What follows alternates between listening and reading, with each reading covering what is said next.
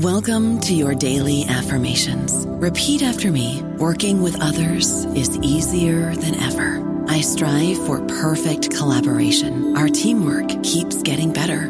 Yeah, affirmations are great, but Monday.com can really get you the teamwork you desire. Work together easily and share files, updates, data, and just about anything you want all in one platform. Affirm yes to start, or tap the banner to go to Monday.com. Lucky Land Casino, asking people, what's the weirdest place you've gotten lucky? Lucky? In line at the deli, I guess? Aha, in my dentist's office. More than once, actually. Do I have to say? Yes, you do. In the car before my kids' PTA meeting. Really? Yes. Excuse me, what's the weirdest place you've gotten lucky? I never win and tell. Well, there you have it. You can get lucky anywhere, playing at LuckyLandSlots.com. Play for free right now. Are you feeling lucky? No purchase necessary. Void where prohibited by law. 18+. Terms and conditions apply. See website for details. Hello, everybody. This is Marshall Poe. I'm the editor of the New Books Network, and I'd like to tell you that we have a new and improved website. It has 2 new features that we think you'll love. One of them is a vastly improved search engine, so that when you type in keywords, you'll get a bunch of episodes really quick. The other is the ability to create a listener account. And in that listener account, you can save episodes for later listening. So you can create a kind of listening list. We think these features are neat, and we think you'll enjoy them. Please visit the site today.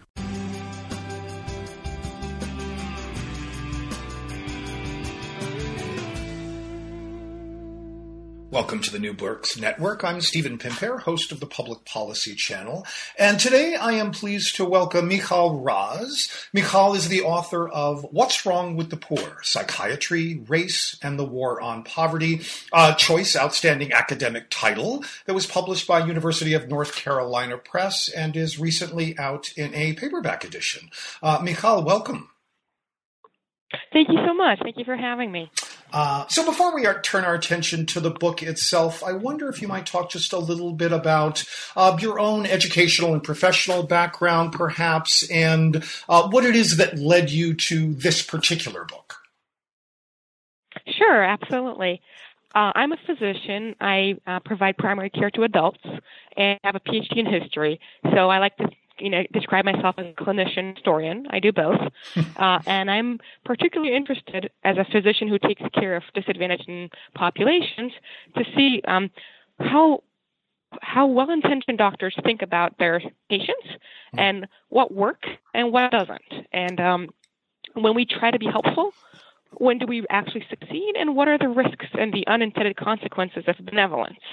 And I like to think about that from a historical perspective, and that led me to this project asking how did physicians and policymakers join forces to try and answer the question, what's wrong with the poor, or what is it that poor people lack? Mm-hmm. And what were the answers they came up with, which surprisingly wasn't they don't have money.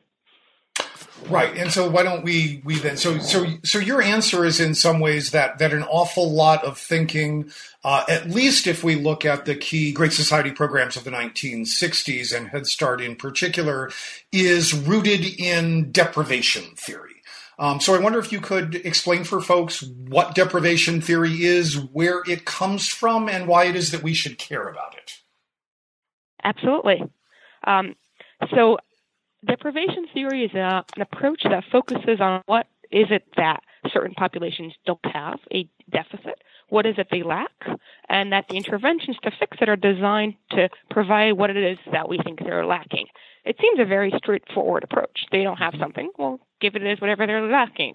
And this has been around since the early 20th century, and I think it has its roots in a number of different approaches, specifically in vitamins. So nutritional deficiency in vitamins, super common way to think about things in the early 20th century. Physicians were really enamored by this very easy approach. You have scurvy, all right, we'll give you a vitamin, it'll go away. So this was the intellectual predecessor to the deprivation approach, in my view. Mm-hmm. And it went through many different changes. So it started with the nutritional deficiency, the vitamin approach. And then John Bowlby in England developed this idea of maternal deprivation, that mother love is as necessary as vitamins for normal childhood development. And that went and developed across both sides of the Atlantic. And in America became pretty popularized by Mary Ainsworth. So we're looking at vitamins, then we're looking at maternal love, and then in the 1950s and 60s, we started with sensory deprivation experiments. What happens when we raise mice in complete darkness? What happens to the monkeys who are held in a cage with no stimulation? What happens to our grad students when we put, blinders and earmuffs on them? And this really went well with Cold War science experiments and even approaches to torture and sensory deprivation at the time. So I think this is all the same kind of idea. It's like a very simple approach. Let's take one thing away, see what happens, and give it back and see if it fixes it. So I think that's the roots of this deprivation approach. And it was particularly compelling when we talk about low-income or disadvantaged populations to identify what it is that they're lacking and then how we can fix it, how we can provide it. And sometimes it's completely explicit. We talked about the intellectual vitamins that poor children were lacking in the 1960s, or avitaminosis, intellectual avitaminosis, a very medicalized way to talk about what it is that poor children don't have in their homes. And there are and sort of at least two big things that seem interesting about this in the way in which you talk about this. The first is, I guess sort of this question of how does this wind up being incorporated into thinking about policies directed at poor and low income populations? And along with that, how does that happen given that you argue that there is no empirical foundation to actually support this as having useful meaning, correct? Well, I think there is empirical evidence for nutritional deprivation. Right. Sure. And vitamins do, in fact, help evidence with for sensory deprivation. But then as this concept traveled from one field to the other, it was used to talk about poor families. We talked about cultural deprivation, and we should, compensate for this cultural deprivation. And there's absolutely no evidence that this exists. There's no reason to think that poor families or minority, particularly African American families, suffer from cultural deprivation. A culture is not something that you either have or have not, and then it can just provide it in a compensatory amount. But the idea was so compelling, and the evidence was from other fields. So every time you wanted to make a case for why cultural deprivation existed, you say, "Oh, but those mice. Oh, there's monkeys in the cages. And what about those vitamins?" So it sounded like there was a lot of evidence, but none of it actually directly related to the thing at hand. But it did sound like a catchy idea. It seemed to make a lot of sense. It was something that was easy for physicians to promote because it was something that they were familiar from their concepts of, vitamin deficiencies and nutritional deficiencies. And it made sense to the policymakers and the public opinion, mostly I think, because it was compelling and simple. Give them what we think they don't have. Right. But always this thing that, they don't have, it was never, money or jobs or respect. It was always, they lack motivation, they lack culture. Many judgmental stereotypes of what poor families lack, rather than ideas rooted in socioeconomic theory. Mm-hmm. One of the things that's interesting that you talk about in some length is that we can see the way in which that those class and racial biases play out when we look at the various ways in which this kind of thinking was applied to daycare programs or about caring for children as their parents went off to work. Can you talk a little bit about how that thinking differed when they were talking about middle-income families versus low-income African-American families? Absolutely. And I think, this is an interesting case, and this also answers the question, why doesn't America have universal daycare? Yeah. So when we think about daycare, we think about it differently for different children. So for poor families at need, daycare is great because you take them from their poor homes and for their incompetent parents. And this is all I'm saying what people thought at the time, obviously not what I think. You're taking them from a bad environment and they're placing them in a place where they can get enrichment and compensatory education. And at the time, people were even saying, you're giving them the wonderful mom they never had, even though they had great moms at home. But the point is, you took them away from their homes and put them in something that was a surrogate for a middle class family. But when you did that to a middle class child or upper class child, then you were taking them away from their parent, from their mother, who was supposed to be the source of all education and stimulation, and it was seen as risky. and could cause maternal deprivation when you take the child away from the mom. And at some point, people were even talking, this would take apart American families. This could cause Sovietization of America. If everyone had daycare, this would be a terrible thing. It would have, as Nixon said, family weakening implications.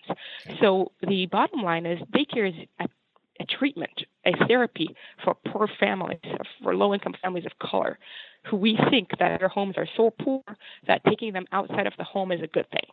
But when we look at a white family or a middle-class family, taking a child out of the home to put them in daycare, that's risky, so you can cause deprivation. So interestingly, the word deprivation was used for the same thing in different ways. For poor kids, daycare fixes deprivation. For middle-class or higher-income families, it causes deprivation. Obviously, it's the same daycare, but at the core was what we think about these families, about these children's home lives, and what their moms can provide their children. Yeah. And presumably, the awareness with which you just described the different ways in which this idea gets applied to different races and classes, there's not much evidence that there was anybody sort of who was aware that this was going on in the 60s when it started to be applied to social programs. Is that right? I'm sorry, would you clarify? Was anybody, the way in which you sort of described this, at some level, reductionist, ridiculous, different ways of using this idea as we apply it either to low-income families or to middle-income families. Was there anybody in the 60s who was sort of keyed into that and pointing out that this doesn't make a whole lot of sense and that we're applying it in discriminatory ways? Not really. Yeah. So the Democrats who were pushing the universal child care bill, which passed in 1971, they did believe that universal daycare was a universal good, but for many reasons, including that it would provide, child care, a custodial solution for a real problem, who will take care of children while parents work. But nobody said, hey, if it's good for the poor, why is it good for the rich? But there were low-income moms, particularly mothers of color in New York City, who did not appreciate being called, deprived or deficient. And some did voice some concern about that, but it was really, we don't really have good evidence of any kind of institutionalized criticism about this approach. It was pretty well established, and it also made sense to a lot of people, and it also provided intellectual scaffolding to do some good in the world. So Diane Ravitch, who is an educational historian, says compensatory education is a misnomer. They were giving children, good education. So why argue? Right. So that's kind of people weren't saying this is bad because it had a good outcome. You were giving children educational opportunities they lacked. But in the book, I ask, well, at what cost? What is at risk when we, in order to provide good interventions for low-income families, we have to pathologize them and, essentially, say their life is so terrible, we have to do this intervention rather than saying early childhood education is a universal good. It's a right. Our children will benefit from it. Let's give it to everyone. Yeah. One of the things that I thought particularly interesting and in some ways discouraging in your discussion of sort of the programs that served as the foundation for Head Start, you talk a little bit about mobilization for youth, which is, in the histories of Head Start and the Great Society is often identified as the roots of community action programs and one of the more radical ways of interacting with poor and low-income communities in New York City. But you argue that they, too, were building their thinking around variance on a deprivation theory. Yes, I was surprised. It is exactly as you say, a radical grassroots organization, and they fought against racism and stigmatization of low-income and minority communities, and they too used the same language. And I think that was a currency at the time. People were fighting for funding, and they were fighting for social approval.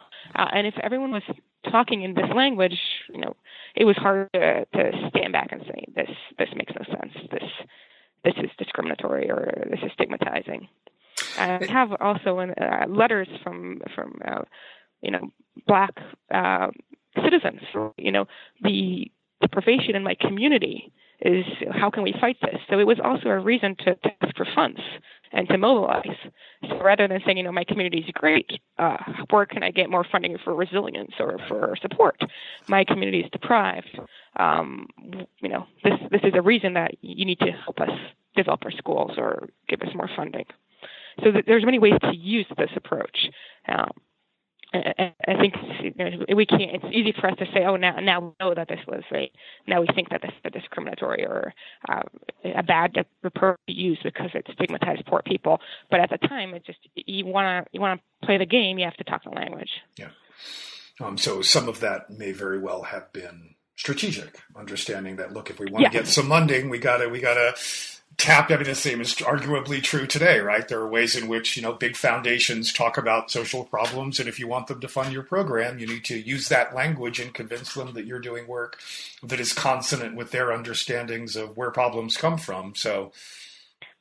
Absolutely. That was a party line. And if you wanted to participate in the funding that was available at the time, this was the way to couch it. These were the terms people used. But also, the way to get money for disadvantaged populations is not to say, the disadvantaged populations is deserving, we should give money because it's a question of justice, which would be perhaps my preferred approach. But to say, this disadvantaged population everything is so terrible. The inner cities are burning, American carnage. This is a time when we talk about how bad things are in order to be able to give money for it. So often, pathologizing certain members of society is the only way to turn attention to their plight and to bring money to fund them rather than focusing on questions of justice. So in this way, you wind up sort of seeing the same kind of thinking approach in things like the Kerner Commission report, correct? Yes. But interestingly, I know the Kerner Commission and the report was not well received. And I think privation theory can only take you so far. When you talk about small children and you say they're deprived, we should use this as a rallying cry to give them daycare.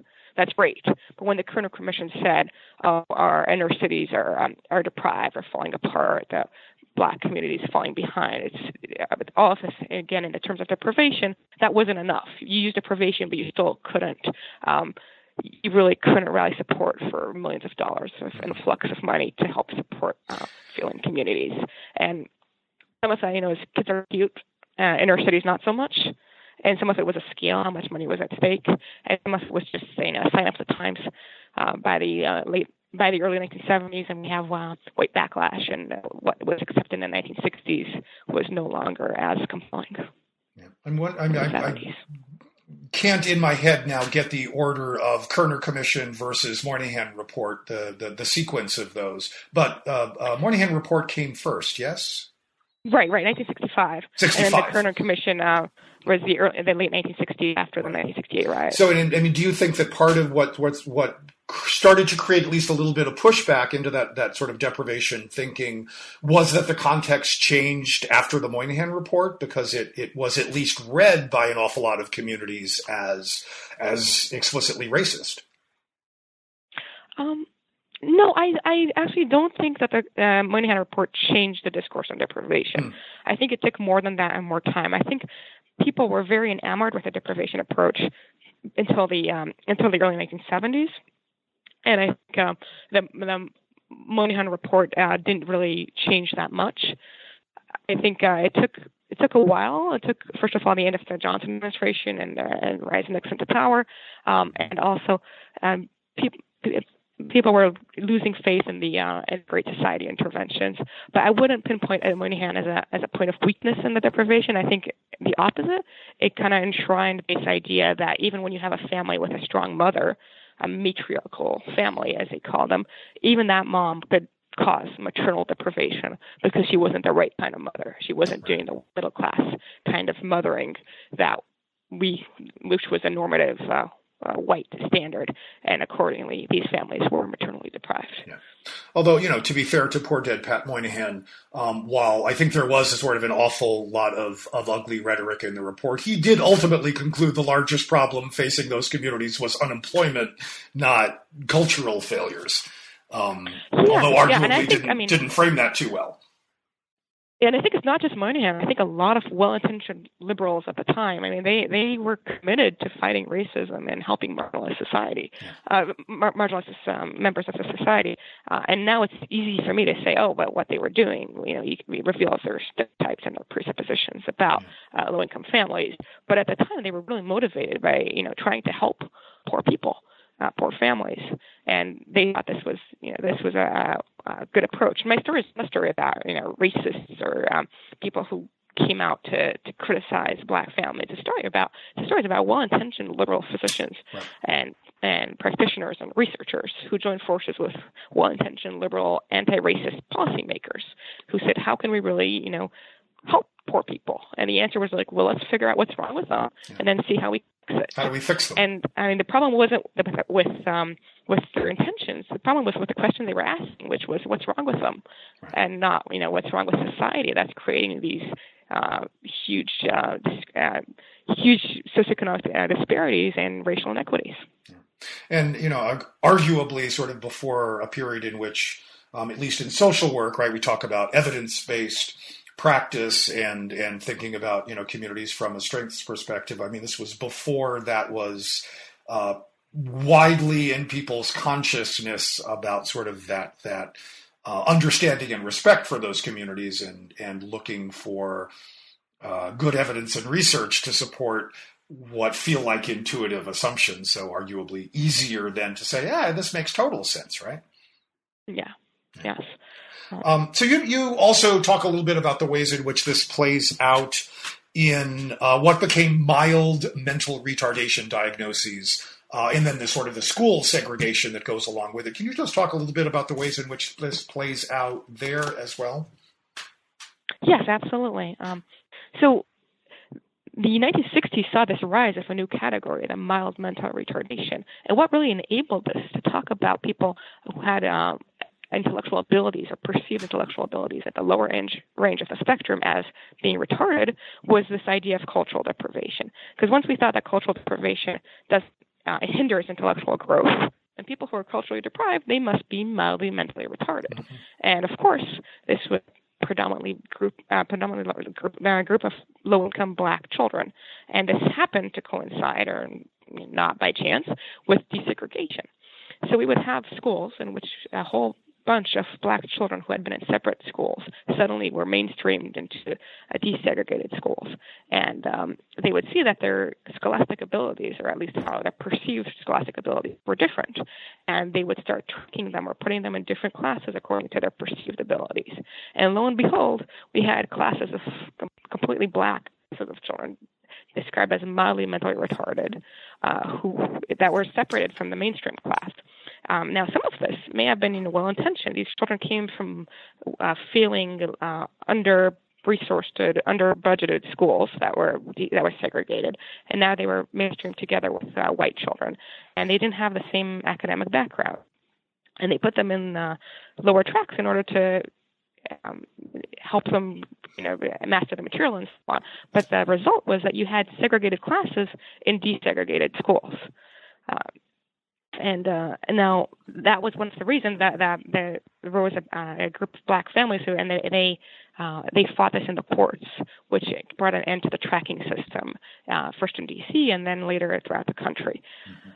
But saying that a whole group of black kids were retarded, I mean, that sounds absurd today. Yes and no, because, of course, black children are also overrepresented in special education classes to this day throughout America. But saying that all these children would be retarded would be inconceivable, because that was the theory we had of cultural deprivation. So when we could say that they were all culturally deprived, and that's why they suffered from mild intellectual disability, mild mental retardation, that enabled us to put them apart and offer them compensatory interventions. And I'm not saying this would have racist intent necessarily. I'm sure teachers wanted to teach children at their ability, and it was better for them to teach when the classes were more homogeneous. So there were other reasons, many things at play. But the end result was, as I said, segregation inside desegregated schools. And so that has a long-lasting effect to this day on how we how we deal with diagnoses of intellectual disability within the public school system, which seems to be, again, an object of quite a lot of debate in these past few months. You're listening to there's another thing. I'm so sorry. Go ahead, Mikhail. Not enough. Sorry. It's not enough to say, poverty is bad for kids. To say that it's bad for kids, you have to say it has a result. It has a medical result. Poverty is bad for kids. It causes cultural privation, which causes retardation. That's terrible. Well, we're going to have all this epidemic of retarded kids, or today we would say intellectually disabled children. So it was a reason to fight poverty, but it was also a way that ended up stigmatizing huge groups of low-income Black kids.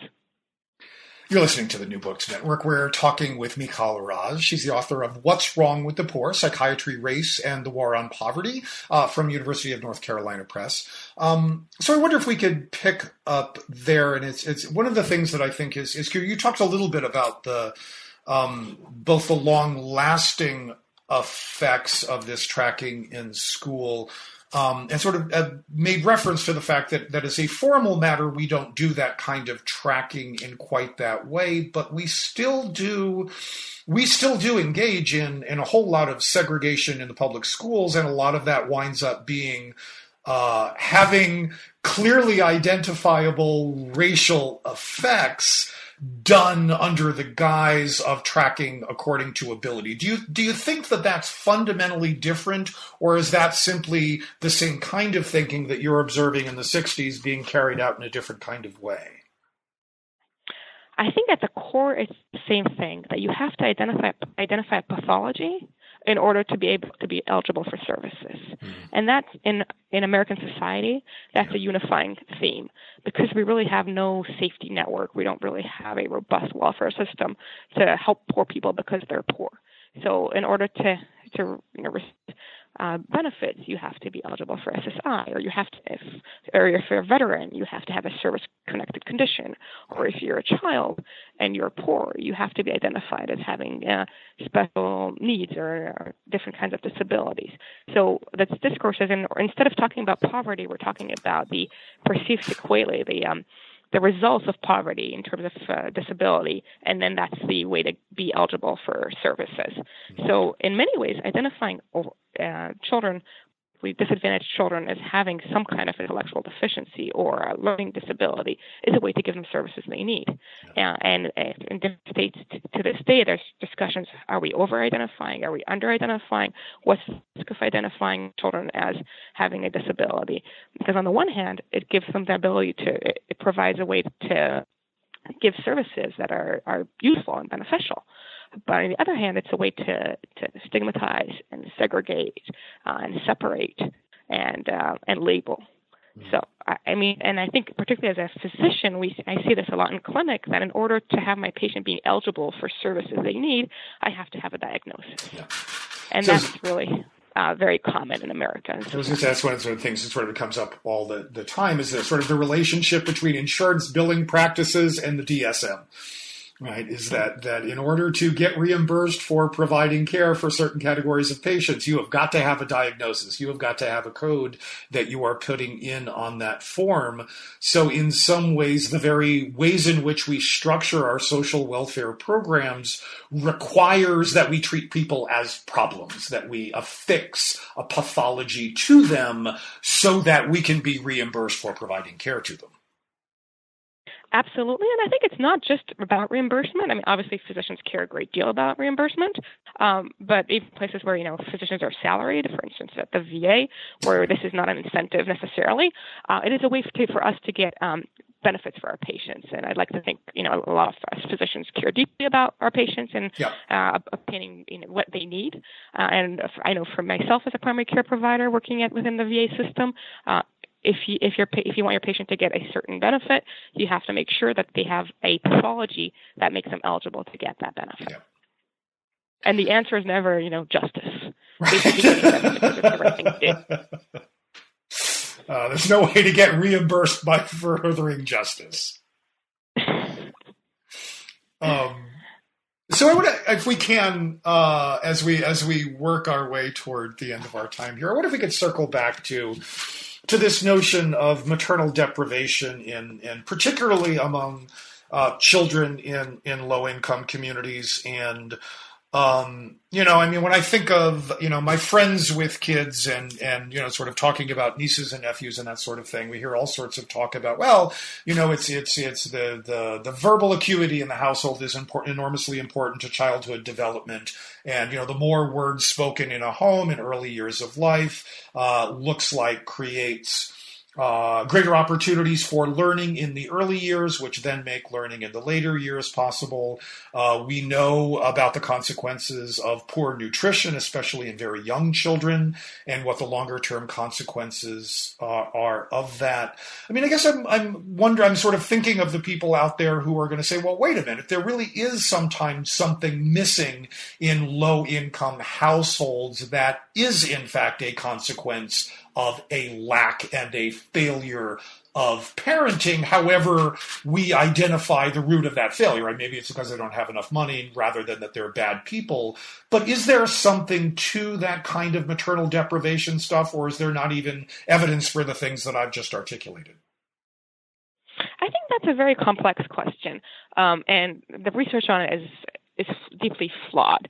So when we talk about parenting and verbal development and so on, people like to cite the 30 million word gap, which says that by the age of 4, children from poor families will have heard 30 million words less than their middle class and upper income counterparts.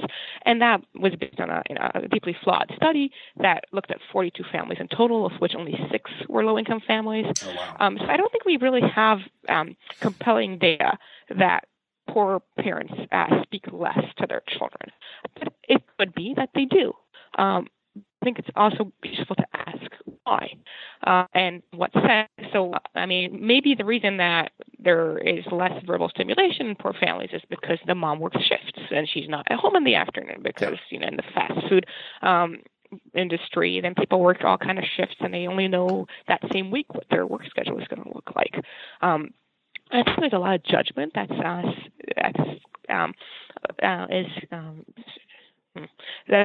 looking at low-income families.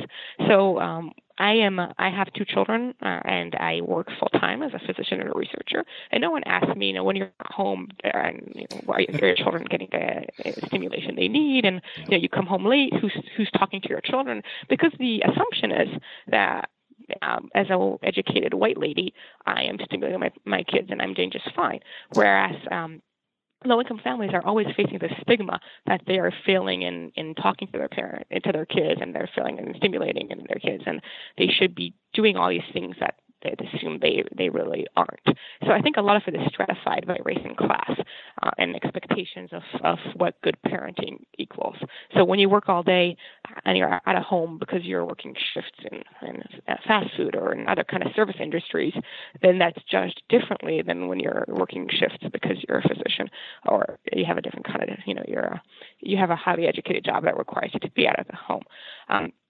But I also think that children from low-income families do face a host of different disadvantages, including nutritional deficiencies and housing insecurities. They don't have many of the advantages that middle-class families have, including private tutoring and lessons and music classes and so on. But I think that since the 60s, there have been this singular focus on language and the amount of words that are spoken and their verbal stimulation. And I think that might be misguided when the focus should be on interaction. I mean, clearly we should be talking to our children and stimulating them, but there are many different ways to do that don't all have to be language-based. So we can sing to your child, dance with your child, play music, do physical activities. And I don't think there's any reason to think that is not as useful as talking. I think engagement is the key here. You're listening to the New Books Network. I'm Stephen Pimpare, host of the Public Policy Channel, and we are finishing up our conversation with Michal Raz, who is the author of What's Wrong with the Poor? Psychiatry, Race, and the War on Poverty. So can you talk, first, Michal, is there anything that you feel that we've left out of the book, or anything that you would like to add before I ask you what it is that you're thinking about and working on next?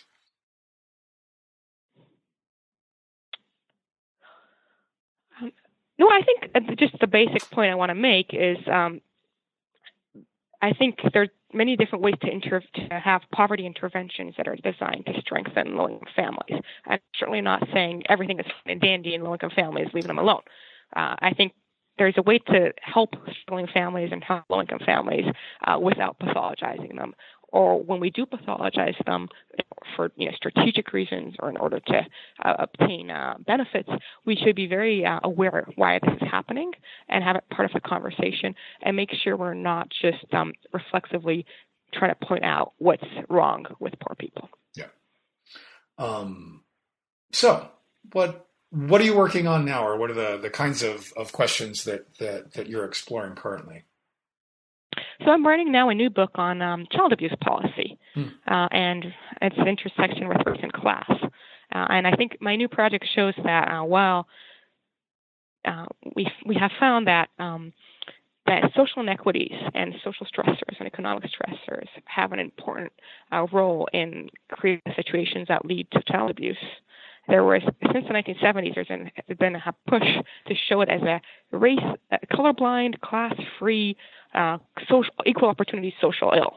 Mm-hmm. And in fact, the face of child abuse since the 1970s has been a white middle-class mother. But we know that that's actually not the person who poses the highest risk to children. The highest risk to children are usually, in low-income families, a person who is not a blood family relative. But getting the graphics wrong has a long-lasting impact on how we think about child abuse to this day. So I am looking at why we are telling the story of child abuse as a equal opportunity social ill, why we're focusing on white moms, and what's at stake at that. And I argue that by turning it into a white problem, we set the stage for a host of interventions that actually disproportionately impact low-income minority families. So first we make a problem white, and then it impacts low-income Black families. Fascinating. I hope you will come back and talk to us about it when that book is finished. Oh, thank you. I'd love to. So we've been speaking with Michal Raz about what's wrong with the poor, psychiatry, race, and the war on poverty. And I encourage everybody to take a look. It's filled with all sorts of fascinating stuff. But I think that, at least from my perspective, one of its greatest uses is offering some useful new perspective on origins of a handful of Great Society era programs, and it's always fun in both the Great Society period and the New Deal period to learn new things just when we think we can't possibly have new things to pull out of that. It's always a treat to find stuff there, so I encourage everyone to check it out. Michal, thank you so much for your time today. Oh, thank you so much. Thank you for having me, and thank you for your questions.